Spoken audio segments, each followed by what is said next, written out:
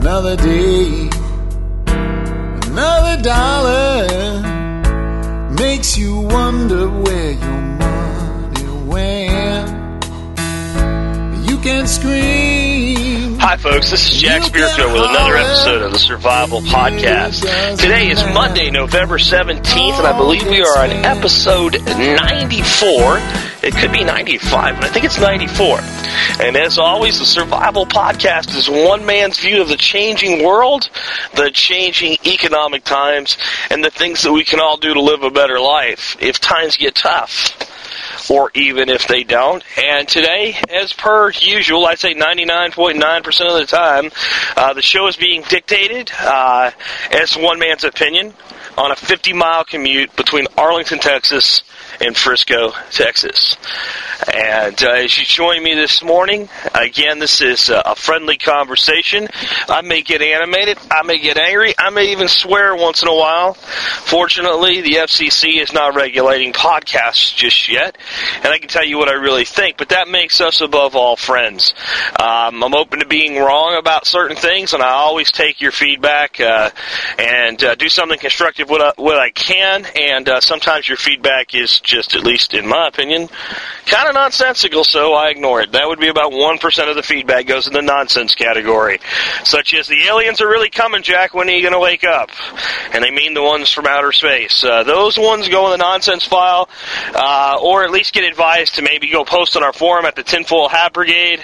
The rest I tend to listen to with quite a bit of interest, because I'm trying to do everything that I can to make the show better, more useful, a better source of both inspiration and information, and of course entertainment. If I can't be entertaining, why in the hell would you people listen to me? So that's why I get a bit animated at times, especially when I'm talking about things like the federal government, the economy, and the other things that idiots are doing all over to make us need to prepare to survive in the first place. Today's show is actually going to be about rebuilding America, and the rebuilding that hasn't started yet, because we're in the teardown phase right now, and I'm going to go through a few things about that today. My hope today is just to inspire you a little bit, to help you keep the faith for what's coming, because we're about to go through one of the darkest times in American history. But I'll tell you some of the other darkest times in American history.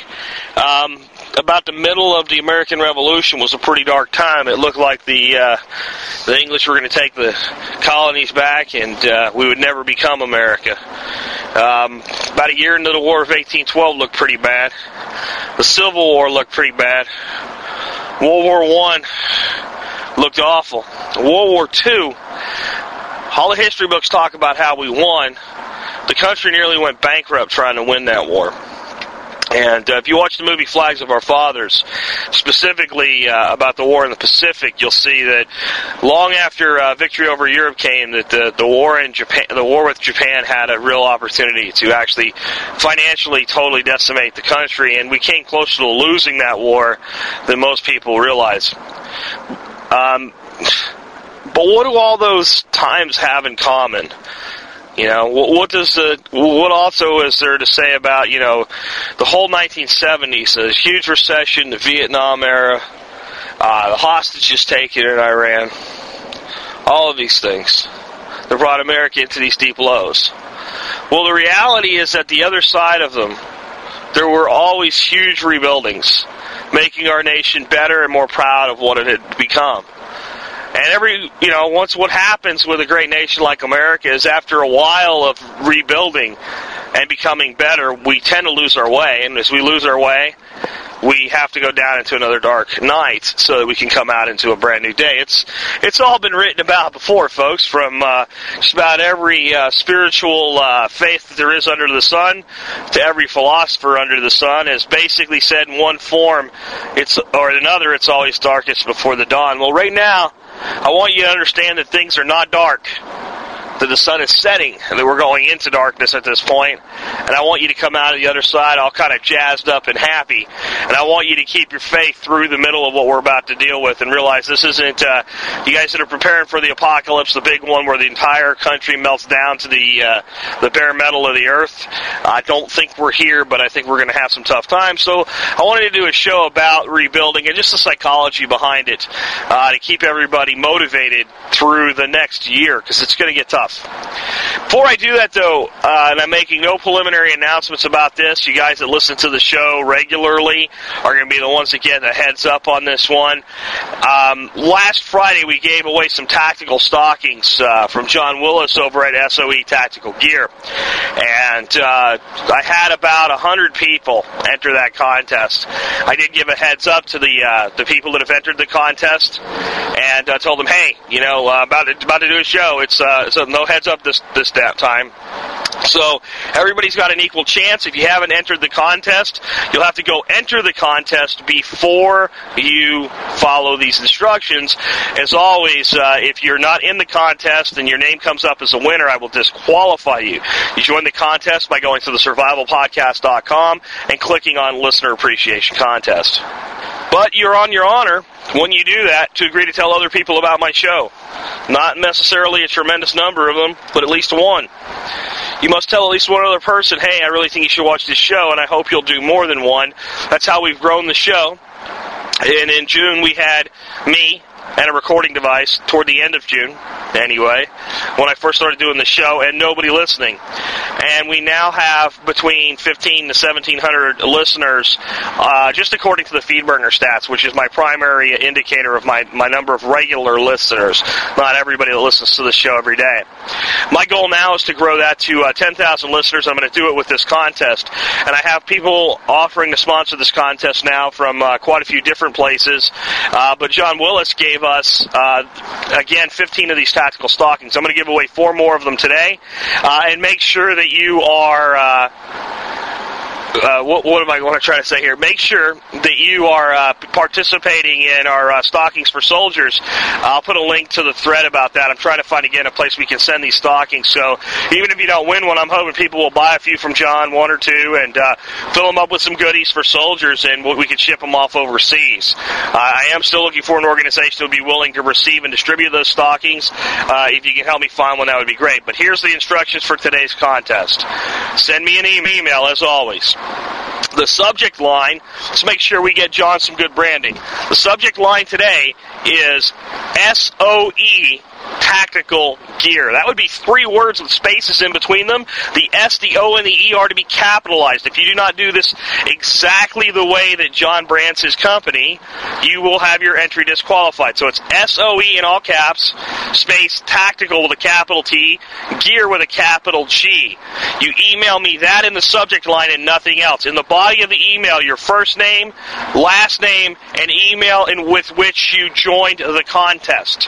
But when you register your registered email at the contest, that's how I'm going to look up the winners to verify they're there. I'm going to make this possible for people that listen to the show way later in the day to win today.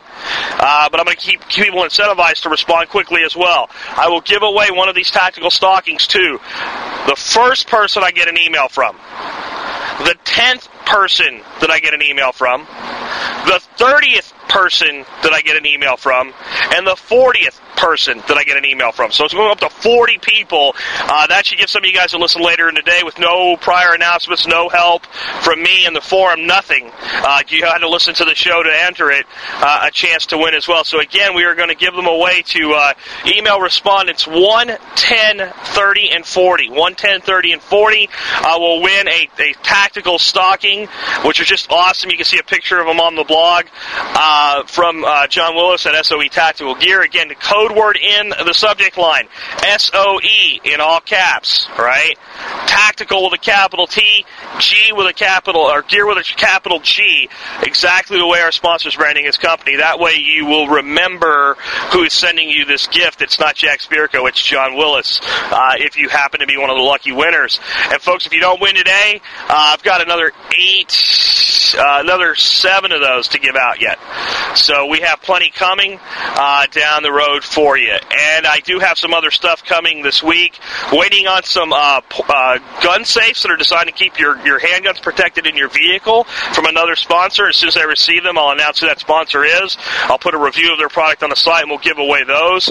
There's going to be quite a few of those, including one of them that's biometric. I've got a listener that's sending me a box of 22 BBs, which is a collectible, no longer made ammo. I'm going to give that box away. I'll probably sneak one of those out of there for my cartridge collection and give you the rest of the box away. And I've got another listener who's sending me an ounce of silver, a 1-ounce silver bar that we'll be giving away. So that's just coming in the next couple weeks here, and I've got some other people I'm negotiating with right now for some other things. Oh, Appleseed, which trains riflemen, has offered to let me go shoot for free down in Texas on I think it's around December 7th, somewhere around there. I don't know if I'll be able to go, but they're going to give away a shoot. I'm going to post an article about Appleseed on the site. Make sure you understand what it is. Post their schedule, because I'm only going to want people to try to win this that are actually going to be able to go to one of the events. But Appleseed's giving away a free day of shooting. John Willis at SOE Tactical Gear. Also, I just received from TacticalResponse.com, who he's associated with, about $140 worth of DVDs. A $100 DVD collection of practical pistol training and a $40 DVD on some, I guess it's pistol basics. I haven't had a chance to look at either one of them yet. I'm going to watch them, suck the information out of them as best I can. I will then give those away as well. So as you see, the contest is getting pretty freaking cool. All right, let's move on to today's subject now. Get off the commercialism, I guess. And let's talk about kind of what the state of our country is right now and where we're headed. The biggest story that I know that's going on in the financial world at right now, this very second, is about the big 3 automakers and should we bail them out? Should we give them more money? And I talked about this last week, and I said that one of the biggest problems that GM, Ford, and Chevy have is that they're burdened by huge contracts negotiated through the United Auto Workers unions. And some people got upset about that. Most of the people that really got upset sent me personal emails telling me how important the unions are, and I'm trying to destroy America. Sorry if you feel that way. I think the unions are destroying the auto industry. I think the unions, by and large, are destroying the airline industry. And if you look at the most successful people in airlines and you look at the most successful people in the auto industry, they're not encumbered by unions. That tells you something. Their people are keeping their jobs. Just to kind of make my point, I happened to notice that on the way out of the house today, and I stopped, and I'm probably going to be 5 minutes later than I wanted to be today, to the office, just because I wanted to write these statistics down. But the health care cost per vehicle is hugely related to the union contracts and the amount of health care and the type of health care policy that employees of Ford, GM, and Chrysler have been guaranteed. It costs GM about $1,600 per vehicle produced to maintain health care for their employees. It costs Ford about $1,500 to do the same thing. That means when you see a vehicle sitting on the lot with a price tag of $20,000, and it's a Ford, that it's already down to $18,500 of what's left in it just from healthcare costs. All right, Toyota, who does a lot of their manufacturing in Tennessee today, so they're not manufacturing in Japan with, Japanese workers and what have you. They're manufacturing in America with American workers, much like the American workers in Detroit and Indiana and New Jersey and down here in Texas. Their cost is $300. So that means on a $20,000 vehicle, they're still looking at $19,700 after just health care is taken out. Now you have to realize that all of these makers are making vehicles of similar size, shape, and function, selling them into the same market at the same relative price. All right, that means that an entry-level sedan from Toyota, an entry-level sedan from Ford, an entry-level sedan from Chevrolet are all going after the same consumer. All right, with pretty much the same feature sets and gas mileage, and you can nitpick it at the end, but in the end, you have to look at it that they're targeting the same person, and that they're going to sell whatever they're going to sell, but what matters is not so much how many vehicles you sell, but what your profit per vehicle is. Because if you're losing $1 per vehicle, $1 per vehicle, you sell 100 million of them, you got a big problem, $100 million loss. All right. Now, the other side of this is, what's burden labor cost? And for those of you who are not business people, you may not realize how much you cost your employer. As someone that's owned and built businesses, I can tell you, I am all too familiar with it. And we refer to that as our burden labor cost. This means if I employ you for $10 an hour, you cost me a hell of a lot more than $10 an hour. I have to look at what it costs to keep the desk in front of you, what it costs to keep the power to that desk, what it costs for your benefits. When you pay Social Security, guess what? I pay Social Security. I have to pay somebody to pay you. I have to pay somebody to supervise you. All right, and all these things add up, and typically a $10 an hour employee in America today, for a relatively small business that controls its costs, will be about $18 an hour. That's just the way it is. That's the cost of doing business. So you might, again, look at your check and go, well, I don't make $18 an hour if you make 10, or if you make 18, you're thinking, I don't make 30, but that's what your cost is. That's your cost to your employer. When you look at the average burdened hourly rate for manufacturing a vehicle, this is everybody from the guy that sweeps the floor at the end of the day to the guy that bolts the doors on, all right? GM pays about $71 an hour to build vehicles. Toyota pays $47. So there you go, folks. There's what the unions have done to the big three, demanding those fair wages that have janitors in some of these places making far more than somebody that's been teaching our children for 25 years and doing a good job of it. Just reality. And there was a time and a place for unions. I think there still is a place for unions on some levels and in some degrees. I know there's places where workers are underpaid. But the days of like the slave labor wages and all, they're going away because people simply won't work for them anymore. The worker has the power as an individual to say, you know what, I'm not going to do that. So that's just kind of one of the things setting the scene for where our nation's headed right now. And Congress is actually looking at this bailout and going, well, what's our guarantee that we're not just, forestalling the execution here, because the automakers are going, give us the money, or we're going to die. And all the people that work for us are not going to have jobs. And then everybody that works, to supply us is going to have to let off people. There's going to be millions and millions of jobs lost, and the whole world will end, and the atomic bomb's coming, so give us the money, please. And as I've told you, I'm actually for some level of bailout for the automakers for a specific reason. Our government, in their infinite wisdom, decided that our vehicles weren't friendly enough to the polar bears and the sea lions and the doves that fly around in the air. So they mandated new emissions requirements. The purpose of the money that was originally offered to the big three was so they could retool to meet these standards. I think the government created that mess. Government fixing it, not really for any amount of money going out of the government to anybody. I wish less money went into the government from anybody.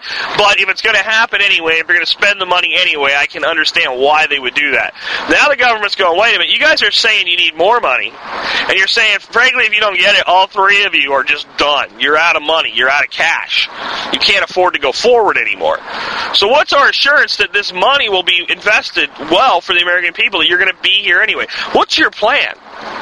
And their plan is, well, you give us the money, and then we'll have money to pay our people, and we can keep running our businesses. Well, that's not a plan.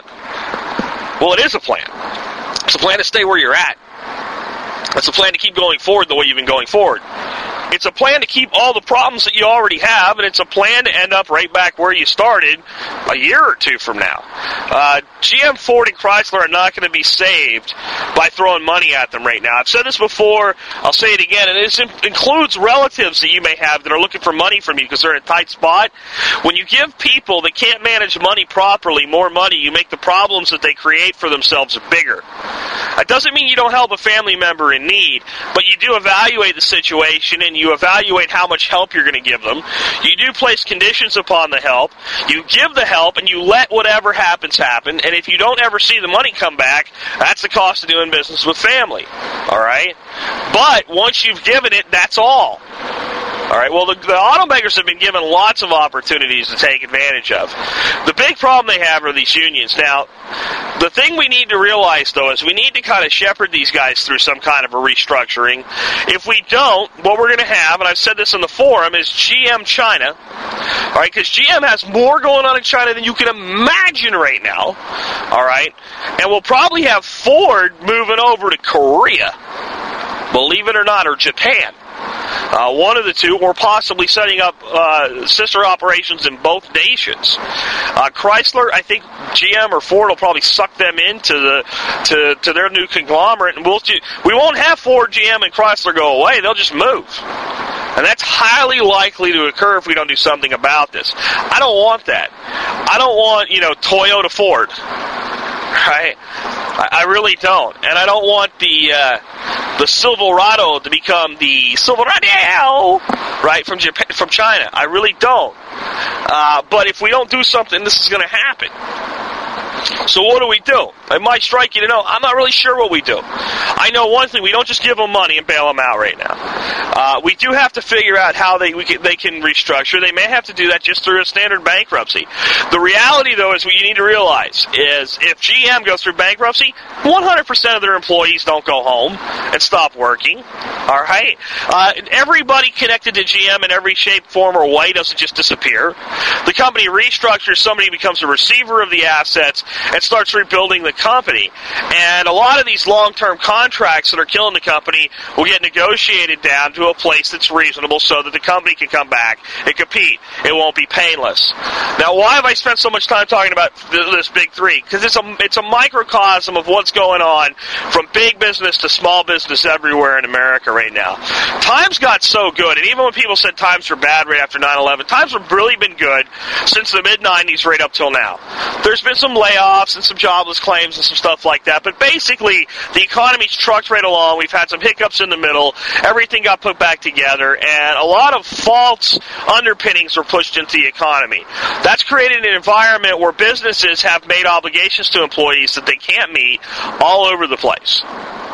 I mean, from small employers that have overpaid for talent, if you wanted a really good business manager 2 years ago, they were very, very expensive. They've got people with salaries that they just can't afford to keep paying, but yet they're doing it because now they're at a point where they can't afford to lose the employee either. So what you're going to see a lot of in the coming year to 2 years is employers coming to their employees and saying, look, I don't want to let anybody go. I got to let go 5% or 2% or whatever, depending on the size of the employer, or one guy. But even that's not going to fix the problem. Now, I'm willing to keep everybody. Here's the salary adjustment that you're going to have to deal with. And people are going to be free to say, you know what, I'm not going to take a pay cut. But if you do that, then what you're saying is I'm not a team player, and it's not going to be surprising when all the people willing to take the cut end up staying and you end up going. I'm preparing you for that eventual reality. Because the America we know is not going away. It's not going to disappear. People aren't going to stop buying food, driving cars, taking vacations, doing all the other things that we do every day. But what they are going to stop doing is they're going to stop doing it so often and so much and so freely.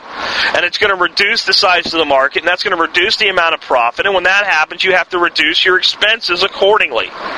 So that's where we're going. Now, what's the upside of all this? The upside of all this is we're probably looking, there's two scenarios here. I've said this before. One is a short recession, a year to 2 years. And with all this fake money that the governments of the world are pumping into the system, a bubble and another crash. That's one scenario. The other scenario is a longer rebuilding, of 4 to 5, 6 years, to really bring the country back to its greatness, and the economy back to its greatness, and frankly the world's economy back to its greatness. We have a lot to be proud of in this economy when it runs right, other than just the United States. I think that we are the bastion of capitalism, but a lot of the rest of the world contributes a great deal to not only our economy, but the total world economy. Well, that's a 5 to 6 year recovery job right now if we do it the right way. On the other side, we have the ability to come out of people that have been a little bit humbled, that have learned that, everything that we think of as a right today isn't a right. That there is more to life than the latest little technical gadget. That when I don't know, when a $50 jacket gets a rip in the sleeve because you walk by something sharp in a store and it tears the jacket, it's not the store's fault, it's your fault. You were wearing your own jacket. And you don't just throw the jacket away and spend another $50. If you just bought it, you don't take it back to the people you bought it from and say, oh, it was that way when I got it, I didn't notice, and try to return it. What we do is we go down to the tailor like our grandparents did, and we give them $2 or $3, and they stitch it up and they make it look as best that they can. We have an opportunity to come off of being a throwaway society. And what got me thinking about this is when I was talking about being a veteran last week for Veterans Day, I started to think about the day that I graduated from basic training and the day that I graduated from airborne school. Those 2 days, you could have walked up and hit me in the face with a baseball bat, and I don't think I would have felt it. I was on cloud 9 with pride. I believed I could do anything on those 2 days, specifically the day I graduated from airborne school.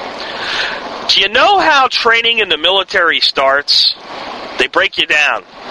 And they don't just break you down physically, they break you down emotionally. They break you down mentally. All right? You have to think about, we're talking about, I remember I was about 2 or 3 days into basic training, and one of our drill sergeants walked in, had us all at attention standing around our racks. We were, half dressed, half undressed, complaining about the way our uniforms were because, obviously our uniforms, none of them were right because no one was finished getting dressed yet. He planned it that way. It was a mind game. And then he walked to the front of the barracks, and he stood there and he said, "Men, I want to prepare you for something. Some of the drill sergeants here are going to tell you that you are a maggot. Some of them will tell you that your mama was a maggot.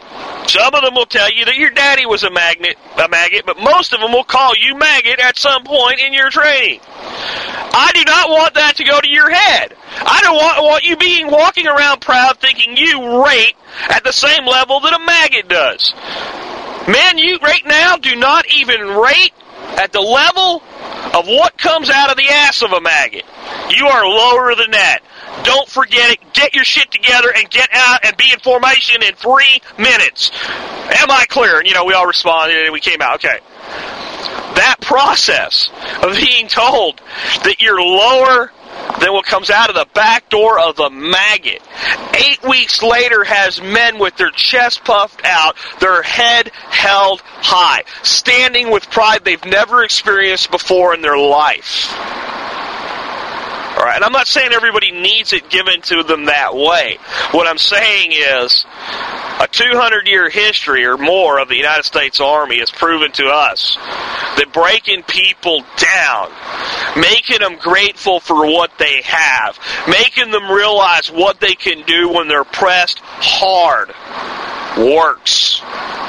It works wonders. And I believe you can take all the economic formulas, and I'm kind of into that stuff, and I get it, supply and demand, and, curves and ratios, and all this other stuff. I like that stuff, believe it or not. I can sit down and play around with mathematics of the economy, and I actually enjoy myself doing it. But I think if you take all that crap aside, it's just a way to understand the psychology behind the system. And that is when our country is pushed to the edge, tested, then its metal gets tempered, and Americans stand up and they say, "Yeah, I don't think so. I don't think so." From the farmer, the hillbilly, and the typical backbone blue collar of America, right down, and I say down because I put the blue collar hillbilly above the white collar guy any day, but down to the white collar yuppie that drives a Lexus. All of us stand up in unity and say, no, no, no, no. This great experiment in democracy is not over. We may argue with each other. We may throw slings and arrows and slurs at each other. But in the end, we don't go down without a fight. In fact, the fighting that we do amongst ourselves, that's training for when we have to fight everybody else. We won't give up. We're going to make this thing work. And what you see after that is the results of that breakdown. One of the most amazing economies our nation ever had was after World War II. Men came back from the war and they built the highway system that you drive on today. I drove through tunnels in upstate Pennsylvania, upstate New York, that were put through mountains, that were built by soldiers who spilled blood on the shores of Normandy and Iwo Jima. And those things will be there when I'm dead, and my children will probably drive hover vehicles through them. All right? I guess unless they fly over the mountain. I don't know. All right? You get my point. When we had the Civilian Conservation Corps under FDR in the dark days of the Depression, when we were beginning to come out of the Depression before we went into World War II, it actually prolonged it. It didn't stop it. Those guys built infrastructure in our parks and our wildlife systems. The construction of those things are still there. There's stone walls without an ounce of mortar that will be standing for centuries, built by these craftsmen. Many of those craftsmen are the ones that went off to war and then came back and built the highways. When we look at the history of America, we have a history of being down for the count, being counted out, being told that the America that was is gone, and us standing back up and going, well, sort of, we just got baptized again, baby. Now it's time to change things the way that people really want them changed. All right? And it doesn't matter what jackass is our president. All right? They picked the donkey, not me, so, let that be what it is. It doesn't matter how many jackasses we have in our Congress and our Senate. And they, again, picked their mascot, but a lot of them walking around with an elephant tattooed on their ass. I call them jackasses, too. Because in the end, we make the rules. We control what happens. We're the ones that wake up every day and decide whether we're going to get in our car and go to work or not. Right? And folks, that has more power than you might imagine. These guys ever get too heavy-handed with their attitude about how much government we need coming to us, all we all have to do is stop working for a couple days. That'll put a hurting on them. You go, how the hell does that work? Well, they get most of their money from us. They get it when we earn $1. They get it when we spend $1. They get it when we burn an ounce of gas. They get it when we pump an ounce of gas. If we stop doing everything, they don't get anything. And you say, well, how the hell could the American people ever survive that way? Well, if you prep, you can. I mean, if we got 5 or 6 million people across this country prepared to live 6 months with nothing, and those 5 or 6 million people decided, let's live a week with nothing. Let's just go 1 week. Unpaid vacation. Let's get your attention up there in the Capitol Hill. Let's go take, I don't know, a couple $1 trillion or a couple $1 billion out of the economy. Right? Not just out of the economy, but out of the coffers of government. All right? Now, do we have your attention? That could be a bloodless American revolution someday, folks. That's how important prepping really is. But my point is, no matter how it happens, no matter where it comes from, no matter what we do, that our nation has been built upon failure, not success. And if you think of every great success in America, a mountain of failures preceded it. We put a man on the moon after we blew up a couple $1 billion worth of rockets.